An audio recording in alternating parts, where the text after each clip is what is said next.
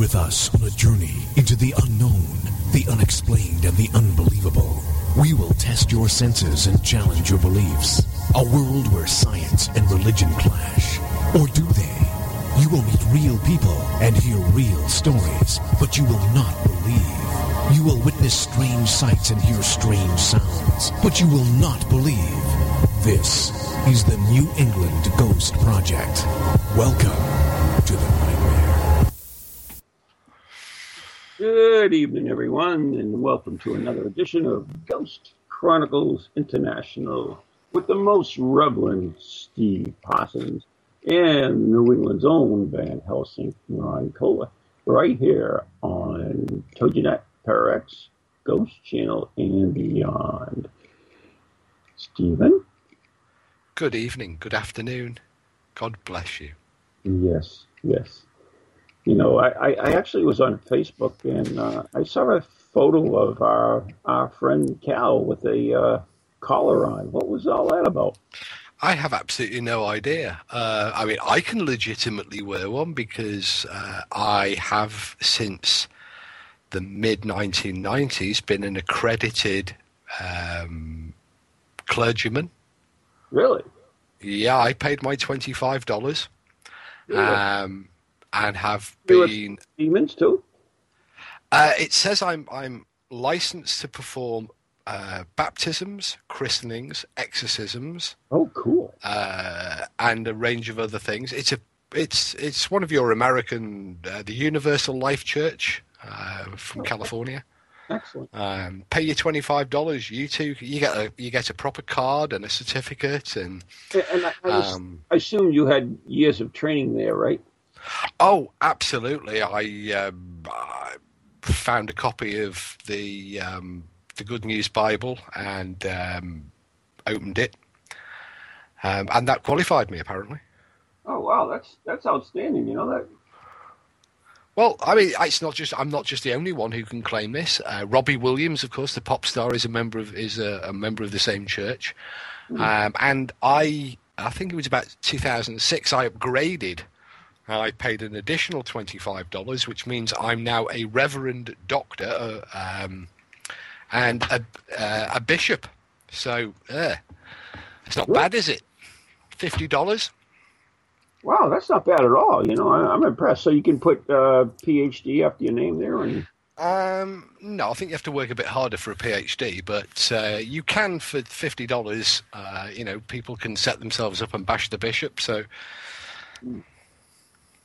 that's amazing. All the English listeners are now laughing at that joke. Oh, okay. Whatever. Had to be there. Anyway. Oh yeah. I'm really excited about your visit coming over here. Yeah, it's about 6 weeks, isn't it? About 6 weeks? Yeah. And bringing enlightenment and education to the colonies. Well, I kind of think of it as my what's the word I'm looking for? As I'm a missionary to teach you the ways of American ghost hunting. Well, I hope to learn a lot. You know, it's a two-way exchange of information after all, but hopefully you know, an open mind, so I mean that will help. I'm completely open-minded, but you've got to remember that we kind of invented it, modern ghost hunting. I mean, people have been ghost hunting for as long as people have been seeing ghosts. I mean, you know, the Greeks, the Greek philosopher Pliny wrote about ghost hunting. It runs through all cultures, but the Egyptians did it. You can go see hieroglyphs on their tombs. In fact, they have cave drawings of people ghost hunting. Do they have the K2 in the oval? I'm not sure. Their writing is a little difficult to understand. Yeah. You see, I think that's possibly the greatest contribution. There's something in their hands, Steve, and I have a suspicion it is the K2, you know. It could be the K2. I mean, they certainly had the battery. The Babylonians had a battery 3,000 years ago, so it's perfectly possible. Although, what I think would be interesting, I'm just thinking back a few years ago, we actually realized that one of the shortcomings of any device measuring electromagnetism is, of course, it's itself an electromagnetic device. It generates a small electromagnetic field. So we spent several minutes inventing a clockwork EMF meter. Really? Yeah, we took the basics from a clockwork torch and added it to a cell sensor, and we did have a working clockwork EMF meter. That sounds simply amazing. It's still kicking around somewhere. I saw it a few weeks ago in amongst all of the remnants of our ghost hunting history. Bring it with you. I might do if I can dig it out. Anyways, you know about the new Ouija board that's coming out, right? I don't. You're going to have to enlighten me. Oh, jeez. I thought you were on the cutting edge of ghost hunting. I'm sorry. Now I'm on the wrong side of the Atlantic to be on the cutting edge. We don't have, the great inventor technologies that you have. I mean, the K2 from America, the Ovilus from America, Paranologies technology from America. I mean, our contribution is just common sense and good technique, I guess. And Gail Porter. And one Gail Porter. Oh, and of course, the cast and crew of television's most famous ghost hunting program. Most Haunted. Most Haunted. Right, which we're going to talk about in the second half of the show, a little bit about that. But, talking about bizarre events, I think probably we should play a Beyond Bizarre. We haven't played one of those in a long time. So what do you think? I'm all ears. Well, so I'll say to Sabrina, you want to run that for us, please? While they're doing that. Hey, at least we're talking this week, and that's more than enough. Yeah, it all went a bit... All right, here it comes. Okay.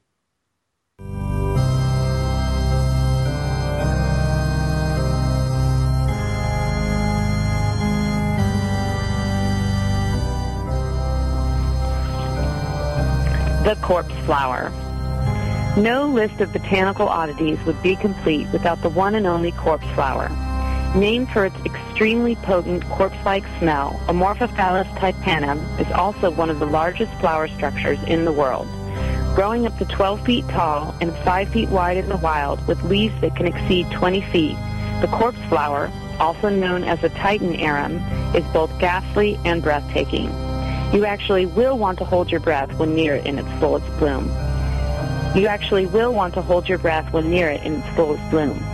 The flower comes... Okay, let's just start that whole one again. I'm going to edit a little bit when I'm reading. The corpse flower. No list of botanical oddities would be complete without the one and only corpse flower. Named for its extremely potent corpse-like smell, Amorphophallus taipanum is also one of the largest flower structures in the world. Growing up to 12 feet tall and 5 feet wide in the wild, with leaves that can exceed 20 feet, the corpse flower, also known as a Titan arum, is both ghastly and breathtaking. The flower comes before the leaves, although the plant needs to be at least 6 years old before it can bloom. When it does, a large mottled spike pushes up from the ground, slowly unfurling to reveal a beautiful, deep red velvet outer space and a 3-foot dirty green spike in the center. When fully open, the bloom of the corpse flower begins to live up to its rotten reputation, for it emits the strongest and most foul of decomposing flesh-like odors. The smell is caused by the most wicked of essential oils, putrescines and cadaverines. A foul beauty, a corpse flower looks like something from the musical Little Shop of Horrors, and anyone who has seen and smelled it will not quickly forget its cadaverous horrors. A frightening fact from Varla Ventura's Book of the Bizarre.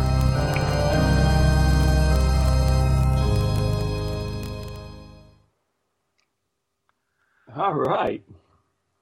Can we do any more outtakes? You know what's interesting is that corpse flower is actually blooming. About 2 weeks ago, it began to bloom. I recall you put something about it onto Facebook. Yeah, a real stinker. Obviously, Val was recently visited the flower when she made that recording. We've all done it. Take 4,963. That's good. So, anyways, I love Vala, by the way. I had her on the show because she wrote a book on mermaids, which was really cool. So, I know that's something not for you. Otherwise, I would have had her on this show. What's wrong with mermaids? We have them here in West Wales. Yeah, you do? Yeah, it's an area renowned for its mermaids and mermen. Mermen? Mermen? You don't have any mermen? We have no mermen. Well, except Ethel Merman. So how is it you get new mermaids then? How do they breed? How do they make out? I really don't know. Anyways, getting off that subject. Okay. It moved along. I was talking about the Ouija board, and you were unaware that Hasbro, who owns the patent to the Ouija board, of course, has come up with a brand new Ouija board, and I will have my mitts on one by the end of the week. So I'm really excited about this. It actually requires 3 batteries, so there you go. It is going high tech like everything else. Oh, I remember back in the 80s, 90s? I have one somewhere, a glow-in-the-dark Ouija board that Hasbro bought out. So what's new about the new one?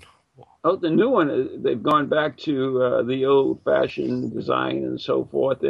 But the planchette is actually UV lighted. Right. Yeah. So how's that work? How does that? Because historically speaking, of course, we know from the spiritualist community that the spirit world prefers operating in red light. That's why you have the traditional red lit seances. Ultraviolet is the exact opposite end of the electromagnetic light spectrum. So, yeah, I mean, but you got the full spectrum cameras now. That's a UV. Yeah, but I'm thinking if you've got a UV planchette, aren't you going to scare the bejesus away from the spirits? Because if they can't operate in, if they prefer red, yeah, but maybe you're giving them ultraviolet, maybe they can't see it. It's beyond their vision. Well, it might have just turned into a ghost zapper. You know what, those bug zapper things that you put on the wall and in restaurants? You could end up with it flashing away as you're. It's a new exorcist tool. Mm-hmm. The first spirit zapper.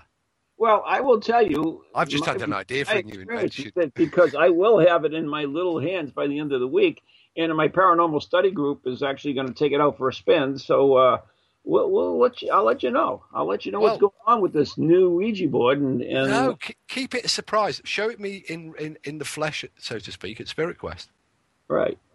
Let's get down and dirty with ultraviolet Ouija boards. There you go. And the other interesting fact... Bug zapper. Chris, we're going to have one of the largest collections of Ouija boards at Spirit Quest. We're going to have some of the real old ones. That's the bit. That's one of the things I'm most looking forward to because I think that I have a smaller collection of Ouija boards. Some of them are quite old. Some of them are fairly historic. But I'm really looking forward to seeing that collection because it's something that they fascinate me. There, as a cultural piece, as a game, of course, as a children's toy. In fact, one of the strangest Ouija boards I have, which is right next to me, that's what the clattering noise is. Back in the dark mists of time, before it became very politically incorrect, HarperCollins, the publishing house, brought out a book called The Ghost Files. And it's actually based on Harry Price and the Society for Psychical Research, and it's a work of fiction, but it's based upon sort of these real people and some of the real cases. But right at the back of the book, now bear in mind this book is for 5+, as it says under the cover. Mm-hmm. It folds out, and you can pull out from inside it a Ouija board. Oh, wow. Needless to say, the book didn't last very long before those in authority decided it was not a great idea. And so it was pulled off the shelves and copies were burned. Why did they consider it not a great idea? Well, you know what the do-gooders are like. You have children, with our modern movement towards political correctness and not allowing us to have anything sharp or hard or we might hurt ourselves. So this book arrived on the shelves. I don't know how many copies were bought. The do-gooders were suitably enraged. Letters were written, complaints were made, and all of the books disappeared. Mm-hmm. But several survived. I know I've got a copy. But it does have a fold-out Ouija board at the back of it with detailed instructions on how you and your schoolmates can talk to the dead. Well, that's really interesting. And, of course, that Hasbro came up with the Barbie Ouija board, of course, and its pink carrying case. And it actually has its little things. And I used to do spectral evidence. I still do. For 10 years now, I've done spectral evidence in October at the Festival of Dead in Salem. And I always ask, who thinks a Ouija board's evil to all the people there. And it's usually about 100 or so. And, you'll get about 90% that'll put their hands up. And then I go behind the projection screen and come out with my pink Barbie. I say, how can this be evil? And by the way, my friend Richard Steelix stole that on me, by the way. So, I recall I spent some time. It was a bit mean of me. It was about 10 years ago, and a medium I knew said that Ouija boards were evil. They were the work of the devil, and that she couldn't work. She could sense them. She could sense their evil aura because she wouldn't have one anywhere near her. So she was doing paid readings at the time. So the devil in me decided to test this idea that she claimed she could sense the evil presence of the Ouija board. So I taped one underneath the reading table for a whole day while she did her readings, her tarot cards and the crystal ball and everything else. And the day went perfectly well. And at the end of the day, I removed the Ouija board, and if she's listening to the show, she'll know all about it now. But obviously, the table must have blocked its evil aura. Really? It must have done, because she had not a clue it was there, taped underneath the table, 2 inches from her fingers the whole time. Huh. It seemed like a logical test, because she was making this claim that she could sense the presence of the Ouija board. It is. But evidently, there was some type of shielding there that was able to protect her. So I think the main shielding was the fact she didn't know it was there. The old saying, to curse somebody, you've got to first of all tell them that they're cursed. That's true. So, anyways, in addition to Ouija boards, they have a new, it's not too new, but they have a planchette now that actually measures pressure when people apply it, so they can see if someone's dragging it or pushing it or pulling it. So I thought that's... we see, there's nothing new there, is there? Because I was reading an article recently that a psychologist has published his research that demonstrates the idiomotor effect, that the motive force, the power for the planchette, is coming from the sitters, rather than directly from spirit. Because nobody believes that anymore. Nobody believes the spirit's pushing it. They all believe that.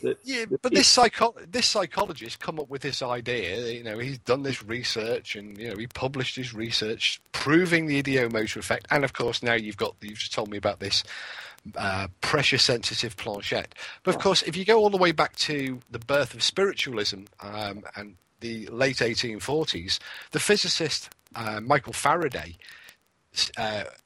was perplexed by this problem being posed by spiritualism and the use of Ouija boards, and he designed a special table with a double top on it, and that demonstrated unequivocably that the motive power is coming from the sitters. There's nothing new. This is no new discovery. Within 3 or 4 years of spiritualism making the claim for table tipping and the planchette, science had investigated it and debunked it. But nonetheless, 150 plus years later, we're still accepting it as a fact that people can use these lumps of wood and pieces of cardboard to talk to dead people. Mind you, you talk to flashing lights as well. So, right. So, I mean, if anybody who really works with it will tell you that it's the spirit that does not move it. The spirit moves it through the persons on the board or the table or the pendulum or whatever. I mean, we all know that. Anybody who has done any research at all understands that. Well, obviously, I haven't done very much research because I would rather consider another possibility. What is that? The simplest one of all, that maybe the sitters are just pushing the damn thing. You don't have to have a spirit driving the sitters to drive the planchette. It could just be, and in fact, I've got video evidence to demonstrate. It could very well be just people pushing the thing, but it doesn't mean. Yeah, but you just said we all know that the spirits drive the sitters. Yeah, we absolutely do, but the spirit drives through the person. So all this atomical stuff is what's really driven it. It's the spirit goes through the body as a channeler, basically.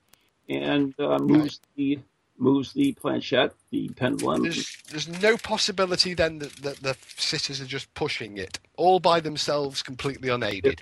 There absolutely is. That's why you have to distinguish between those who are aware of what's going on and those who are unaware of what's going on. And how do you do that? In fact, in actual fact, there is a method, and it's there have been seance sessions where you have what's called a drop-in communicator, where they're not expecting the apparent spirit, and the information that is provided is unknown to all of the sitters, and that was indeed the case with the Harry Price, Eileen Garrett R101 sessions, because they'd actually started the seance in order for a journalist and Harry Price to talk directly with the recently deceased Sir Arthur Conan Doyle. What they weren't expecting was that Captain Irwin, the pilot of a plane that had crashed on a transatlantic flight, broke through the seance with information that was unknown to anybody. Nobody had ever heard of this guy or his attempt. He'd taken off in secret to fly the Atlantic. And gone missing en route. So that's what's called a drop-in communicator, and those sort of cases do exist. Now they are much more compelling than your let's all sit round the table during a ghost hunt and play shove the planchette round. Really? I'm sorry, I've just put a Slimer sweet. I've just given a tin of Ghostbuster sweets. Oh, really? That's good. Yeah. And they're all in the shape of Slimer. So, stupidly, thinking it was a sucky sweet, Slimer sours. So, I apologise. Yeah, that's okay. So, I mean... From your neck of the woods, actually, Woburn, Massachusetts. That's actually not too far from here. So, there you go. Anyway... It says the Ouija board. Really? Huh. Don't they still make them in Salem? The Ouija boards? Yeah. Hasbro makes them. I thought they were made in... I've got some that were made in Salem. Right. Parker Brothers at one time made them. And also my good friend Robert Murch, who is probably the expert on the Ouija board. He has done so much for the Ouija board, including... in fact, I was lucky enough to be part of that as well, in raising money to get a gravestone for the person who patented the Ouija board in Baltimore. So, I mean, he set up the museums for his exposition. He is probably the largest collector of Ouija boards. Jason Robido, who is going to be at Spirit Quest, is actually, I don't know, he's probably got his collection almost the same size as Bob's, and is certainly as knowing as he did. So I'm excited about... It is. It's going to be one of the highlights of Spirit Quest for me to see that collection and talk to the curator. And he has an interesting story about him too, about a collection in his house that he wasn't worried about, and then certain things that began to happen. His wife is actually a witch, and once they were cleansed, then the activity stopped, which was kind of interesting. Obviously, there have been several books written about the Ouija board. Right. One of the most famous, of course, being Stoker Hunt's The Most Dangerous Game. And it just fell open. I was just flicking through it. And, of course, at the moment, we've got The Conjuring running through the movie houses and cinemas over here in the UK. It's probably already been... Yeah, it was over there, yeah. Yeah. And it says, in the last chapter, we learned that Ed and Lorraine Warren believe the dead do not communicate through the Ouija board. There. Mm-hmm. And that spirits who do communicate by the Ouija board are non-humans masquerading as humans. I mean, that's the $64,000 questions. I mean, do we know who we're communicating at any times? And on all my radio shows, when I talk to mediums, when they tell me certain things, it's their reality. It's not necessarily the truth, but it's what they believe. It's their reality. It's what they believe in. I'd like to do a program on the Warrens. You would? Yeah, a study of the mad and the bizarre. Ooh. There, I've said it now. Mm. Amityville and all that. Right. The problem... that Ed's dead, right? I know Ed's dead, yeah. Lorraine was doing some promo work for The Conjuring. It was shown on the promos were shown on television. I mean, therein lies so much of the problem with the paranormal, doesn't it? You've got so many movies that come out as based on a true story. In actual fact, that they're stretched. You know, the truth is somewhat elastic, and based on a true story means it's like the motion picture Memphis Belle, based upon, of course, that famous B-17 bomber. And the only truth in the whole movie was the name of the aircraft.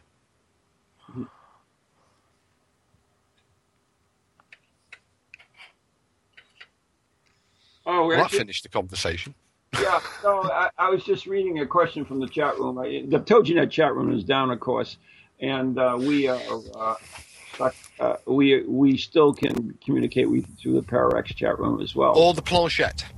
I don't have mine going. So, anyways, there's the music, which means we have to take a break.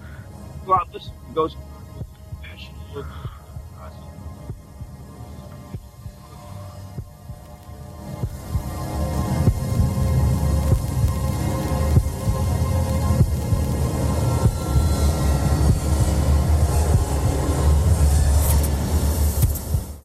Welcome to TogiNet, radio with a cutting edge.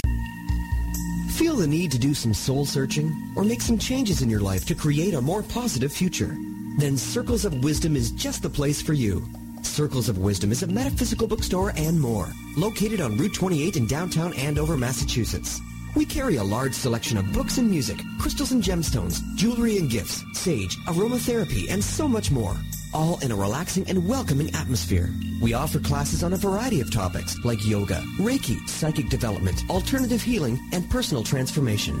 For guidance on this journey we call life, get a reading from one of our many readers at Circles of Wisdom, 90 Main Street in downtown Andover, right next to Bertucci's. Call us at 978-474-8010 or check us out on the web at www.circlesofwisdom.com. Lots to see and do in a feel-good place, an oasis in this hectic world.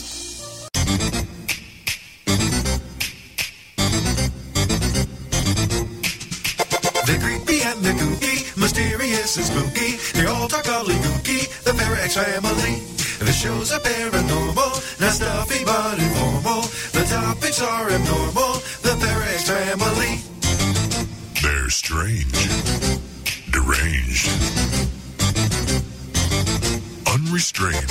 So grab your favorite brew, it's time to rendezvous as we give awards to the Parax family. 6,427. All right. Hi, I'm Ron Kolek, author and lead investigator of the New England Ghost Project, New England's own Van Helsing. And I'm Ann Kerrigan, the blonde bombshell, and I'm the lead investigator of East Bridgewater's Most Haunted. And we'd like to invite you to tune in Ghost Chronicles, The Next Generation, every Wednesday night at 7 p.m. Eastern Standard Time on www.toginet.com. So Ann, what are they going to hear on this stupid show? What are they going to hear? They are going to hear things that they can't believe are happening. Like like Beyond Bizarre. And cemetery tripping. Oh, that's your deal, right? Absolutely. Yeah, one of these days you're going to get so scared of one of these cemetery tripping things that I'll have to get a new co-host. I am brave beyond belief. Yeah, we'll see. Scares me. So anyways, if you're bored and you got nothing to do on Wednesday night, tune in to Ghost Chronicles Next Generation with Ann and Ron. See you then.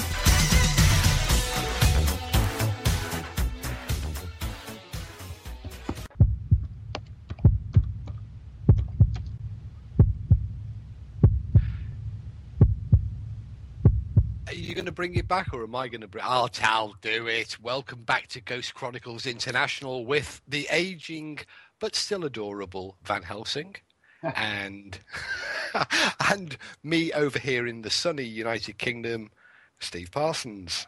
We're on TogiNet, Para-X, Ghost Channels, God knows where else, and beyond.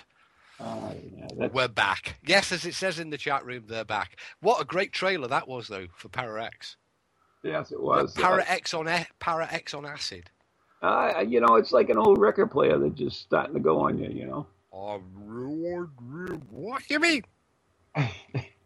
Anyways, I saw a question in the chat room. It says, who is better, Karen Keith, Matthew Smith, Cal Cooper, or Louis Savad? Which is better and why? And I don't think you want to answer that. Well, it depends on which is better at what. They all have their good points.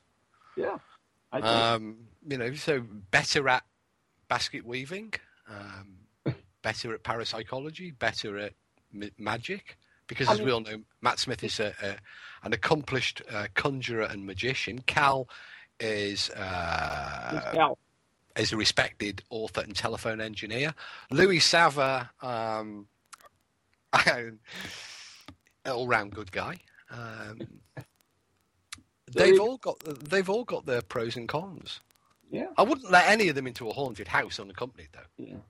The last person you should let anywhere near a haunted location is a parapsychologist. Right. The way I look at it, I consider you probably the better of all of them. Just on your sheer looks alone. Well, I don't think on looks because I don't think that's actually important in what I do, but. Parapsychology is would you talk to someone who was ugly or someone who was good looking? Have you seen some ghosts? Slimer, he's not the most attractive creature. Yeah, but some of those ones off Scooby-Doo. It's like guys, they look at women and they want the attractive ones. So I would imagine the ghosts feel the same way, no matter what they look like. Possibly. So anyways, you mentioned a couple of them, which were actually on a English TV show that's now defunct, and it is called Most Haunted. And I believe you were on that show yourself. I made a brief appearance. Yes, I was for 5 episodes. And what's that annoying noise? Oh, it's the chat room. I was on it for 5 episodes. And let me just mute that because otherwise it's going to drive me up the wall. For 5 episodes and one of the live shows, 3 Night Live. Where was the live show? It was from Portsmouth, UK. Get out of here! You know what's really strange? Now you talk about weird stuff. Is I did my Pirate Ghost cruise on Saturday, and from Portsmouth Harbour. Yeah, Portsmouth Harbour, and not only that, a couple on board were from Portsmouth, England. What you've also got to think about the strangeness of is, haven't you also got very close to Pembroke? I do. Which is where I live. Really? Yeah. Anyway, back to Most Haunted. Oh yeah. I made a brief appearance. So I was more of Kieran's stunt double. Just a stand-in for the star parapsychologist. They wanted to bring some gravitas to the program, some real ghost hunting skill. So they drafted me to stand in for Kieran while he was engaged elsewhere. He was actually relocating home at the time. If you remember that the show is primarily for entertainment, It's a good show, and it stands the test of time well, because it did introduce an awful lot of people to the concept of ghost hunting as a social pastime, and as as one or two cases as a career choice. And it spawned, a whole host of Facebook pages and internet sites, and ghost hunt opportunities for people.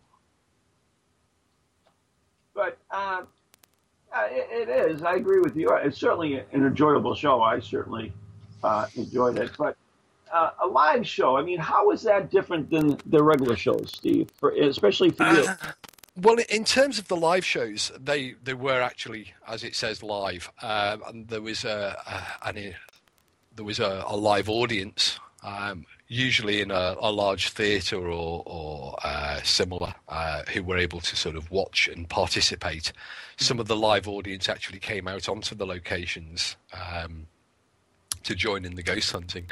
The ghost hunting was more or less as you see it on the TV, except obviously the timescales were somewhat compressed, because normally for the series programs you were at a location for a full 24 hours, whereas for a live show it was running live for around about 3 or 4 hours, depending on whichever series it was, and so it was a more compressed timescale, and it was more of a, realistically, I think most of the crew did consider it more of an opportunity originally as a chance to meet the audience, to meet the fans, and get them involved into the show.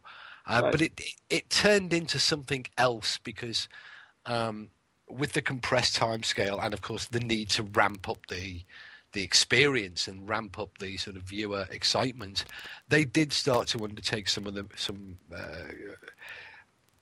bizarre things, as the series evolved, burying people alive, lowering them down wells, putting them in cages and shooting lightning bolts at them, none of which really, in my opinion, had very much to do with the art of ghost hunting, but it certainly had a lot to do with the art of playing the audience, and upping the ratings. But I was only on it for a very short period of time. Right. Last October, we actually did an event up where we're doing Spirit Quest this year, which is October 4th through the 6th, up at Groveland, Massachusetts, at the Haunted VZ Estate. But I took some pages from Most Haunted. I did a multimedia event where we had live things going on the stage, and we sent out Cal and Ross Bartlett out into the thing, and we had them on video, and they reported in as things happened and transpired. And we had a live artist on there, like Brian Shepard, the psychic artist. Brian Shepard, right? We did that, and it was a neat event. It really was, and I got that from Most Haunted, and I found that interesting, and most of the audience did too as well. What I have found slightly unusual is that if you look at the American shows that followed Most Haunted, so you have, of course, the famous one, Ghost Hunters, Super Mario Brothers, chasing around looking for ghosts, and then there was Dead Famous, and now we've got a whole raft of others, Ghost Adventures, etc., etc. None of them have a live show. So is that because it doesn't work in that format over in America? Because we're importing the shows here into the UK, but we're not having there is no live import. So I guess the idea doesn't really work with an American audience. And in reality, the Ghost Hunters tried it, and so did the Ghost Adventurers. They both did a Halloween special live show. They just don't know how to do it. I think Most Haunted did it well, and I think the American groups just really don't know how to do it and keep the audience occupied as Most Haunted did. Somebody in the chat shows. I don't even know. And I don't even know if they had the following. You're a small country, but you had Most Haunted had a really good following over there. It absolutely did. The viewing figures, it became but it was an international cult. And as I said, it was the forerunner show of many, many others. But rather unusually, certainly here in the UK, although there were attempts to make follow-up shows of that genre, it never really, nobody has ever really mastered the art of, TV ghost hunting. All of the shows now that we have over here on the UK TV networks are American imports, like Ghost Adventures, which is big over here at the moment. And I know that they're filming a new series in Australia now, Haunted Australia. Haunted Australia is not new. Haunted Australia is old. Well, they're filming a new series with British. There's some British investigator psychics over there at the moment filming. But do you know, British television production doesn't seem to have picked up the baton and ran with it. They pioneered it, but that's a British disease, isn't it? We invent supersonic flight and then we scrap it. We invent the hovercraft and then we scrap it. We invent the TV ghost hunting program and we scrap it. But it's really interesting. How I got involved with the British, and including you, is originally was we did a live simul broadcast on internet. 3 groups from 3 continents. So it was kind of cool. We had Haunted Devon from the UK, and we were in Rhode Island at the Sprague Mansion, and also we had Most Haunted Australia from some theater, and it was all different locations, different continents, different groups, and it went pretty good. In fact, it was so much interest in it, we actually crashed Ghost Village's website, which is interesting because they have a really good website that handles millions of listeners. So that was kind of cool that we were able to do that. So. I don't think the interest is showing any sign of waning. We all thought over here, with the demise of Most Haunted, that there would be a slackening and a lessening of interest, that it would quieten down and people would move on to the next thing, perhaps UFOs or something else. But Bigfoot. No, we don't have Bigfoot. Well, I'll bring one over. Okay, but no, it's as popular as it ever was. The techniques now over here, the ones that you see on the public access ghost hunts and actually being used by the ghost hunting teams, do seem to be the more of the American import techniques, using a lot of the technology that we've mentioned over different episodes of the show, the K2, the Ovilus X, and all of these other various incarnations of devices with flashy lights and they're supposed to tell you if ghosts are present or whether they're trying to communicate with you. But that's a very, very recent phenomena. EVP is probably the big thing. EVP is pretty old. But anyways, we have to take a quick break right now. So you're listening to Ghost Chronicles, International. Steve Parsons, Ron Kolick. We'll be right back after this episode of Cemetery Tripping.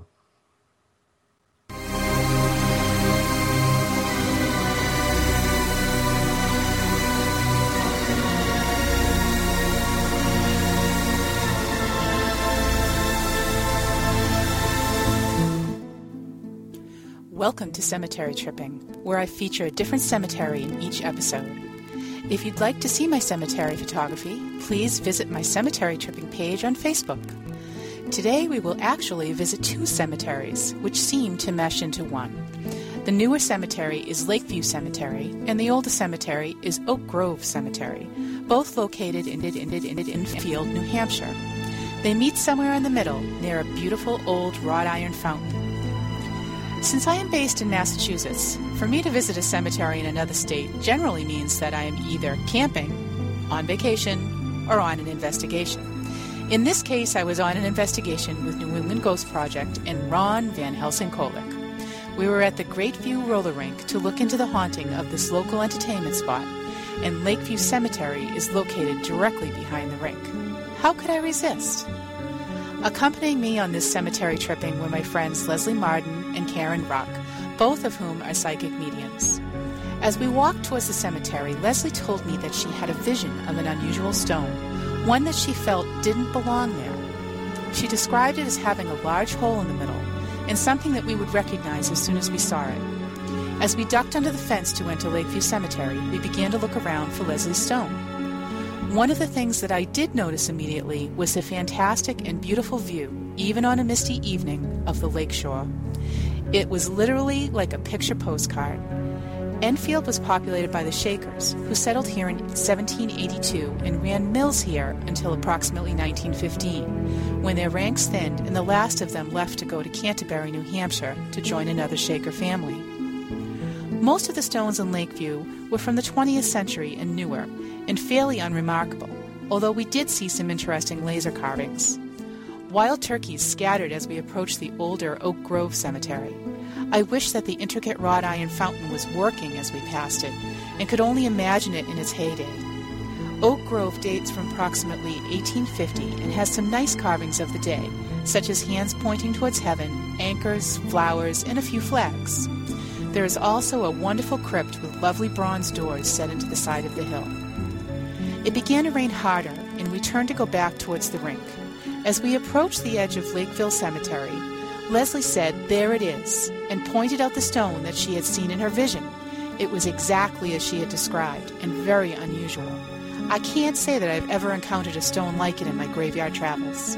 It was comprised of 3 pieces of granite, which formed a square, with a large opening in the middle. The stone was erected for Ralph and Inez Newman, who were born in 1881 and 1885, respectively. I wonder if perhaps there was supposed to be an additional piece inserted in the middle of the stone, perhaps with a picture or carving? This will have to remain an unsolved mystery, but I am glad that we were able to locate the stone Leslie had seen. If you are ever in the Enfield area, stop by these cemeteries and take in the gorgeous scenery, and maybe take a spin at the haunted Great View roller rink.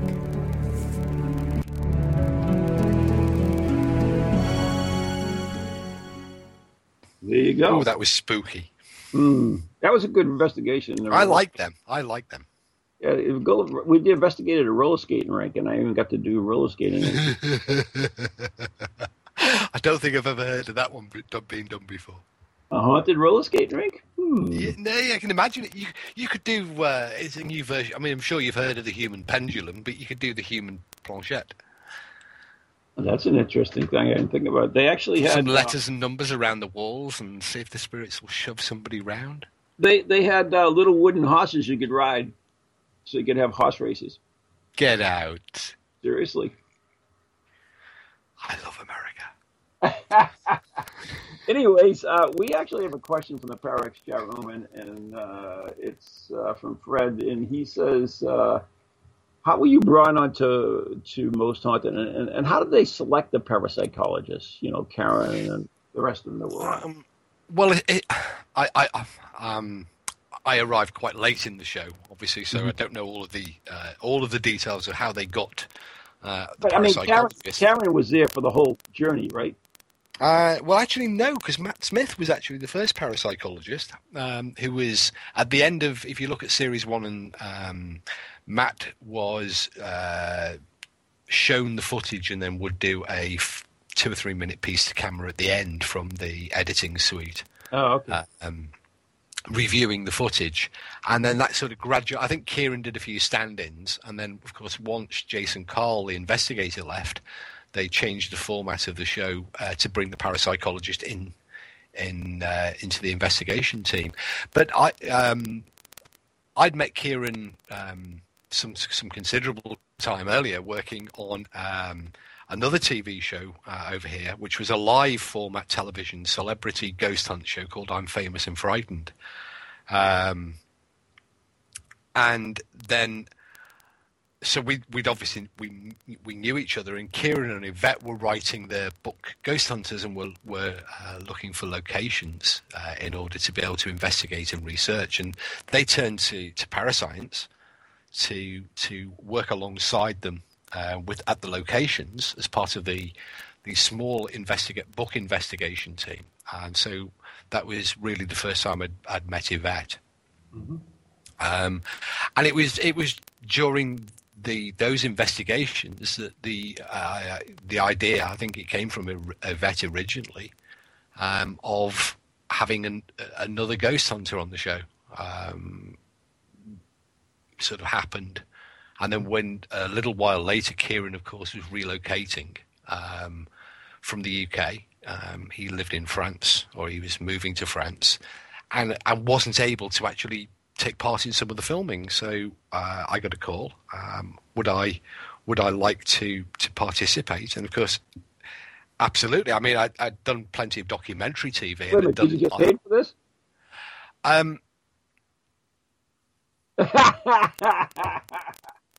Okay. Not as much as Richard Felix. Not as much.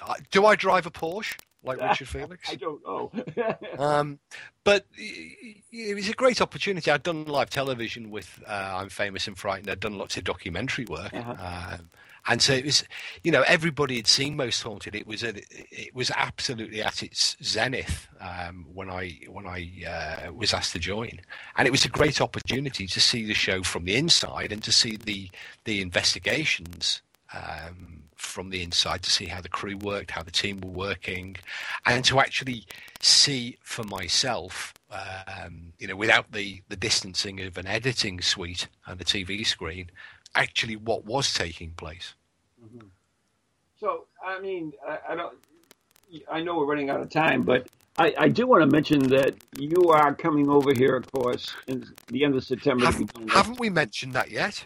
Yeah, and I know that we have several events lined up, including a ghost hunt, which is going to be Harry Price style, which is kind of excited. You were telling me a little bit about it today, and I'm really excited about it. And it should be it's at the Old Manse in Concord, which is a tremendously haunted and historic building. And I'm really excited about being able to do this. And not only that, I want to see how how it differs from the way Americans do their ghost hunting nowadays, because we're pretty much all on the same formula now. And so this could be kind of interesting. I'm really excited about that, and that's going to be at the end of September. So, I mean, are you looking forward to it as well? I mean, I'm unbelievably looking forward to it, and also you're absolutely right. It's not just over in America, but over here in the UK, we have this almost standard formula method of ghost hunting. But what I think a lot of people, of course, most people have heard of Harry Price and Borley Rectory, but what most people don't realise is that he is at the very root of the modern ghost hunting methodology. But we've moved so far away from that I think it's good to touch base with the old methods and to look at the lessons and to review the techniques, because we race forward. We get new technology almost on a daily basis. We've gone from analog to digital in the blink of an eye.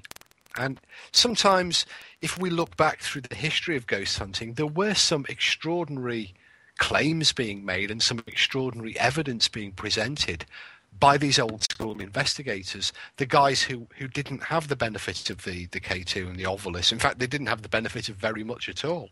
Harry did have a ghost hunting kit. And some of the things in it we would still recognise today. Some of them wouldn't be allowed today, like his bowl of mercury for detecting vibrations. Nowadays, of course, we've all got geophones for doing that. But all of the techniques that we use in 2013 are pretty much traceable back to Harry Price. And I think it'd be really good, to go old school. And to revisit and maybe relearn some of the lessons that have slipped. And that's exactly what we're going to do with this ghost hunt at the Old Manse. So I'm really excited about it. And then I come up with one, of course, because I can't let things be. And it's it's Paranormal Survivor, Most Haunted versus Ghost Hunters, which is kind of interesting styles. Most Haunted versus Super Mario Brothers, you mean? Do we have... So is one team comprise a film crew and a makeup lady, and the other team comprise plumbers and run around going, "Dude, run"? No. Nice That's try. just how I envisage it. No, it's going to be interesting, and I just heard the bell, so I know that we've only got a couple of minutes left. But if you go to our website, which is the letter N, the letter E, N-E, ghostproject.com, all the information will be up there. Right now, we're switching servers, so there's some shell stuff, but be more detailed very shortly. Can I just answer a question on the chat room? Oh, absolutely. Fred Barn has just asked, is Steve writing a book? The answer is the contract arrived today and a book will arrive on your shelves late 2014. The subject and the content of it will be a secret until much nearer the time. What? You're writing a book? Yeah, finally. Well, you see, the thing is, everybody in the cat have written a book. You have a ghostwriter, right? No. It's going to be typed with my own fur keyboard. All right, this I got to see. I didn't even think you were literate, but that's all right. We'll have to take a look at this. So you're not going to mention your magazine, to which you've had me contributing an article? Zip it.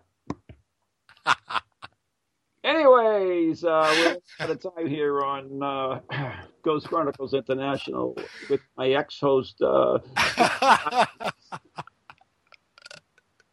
So anyways, stay tuned. You do like your little secrets. Not anymore. You just killed that. Anyways, thank you so much for tuning in, and tune in next week. And, of course, tune in tomorrow night for Ghost Chronicles Next Generation with Dan and Ron. And, Steve, you just have a good night there, and don't choke on one of those Ghost Hunter gummies. I'll try my hardest not to. Good night. Okay. Good night. God bless everyone.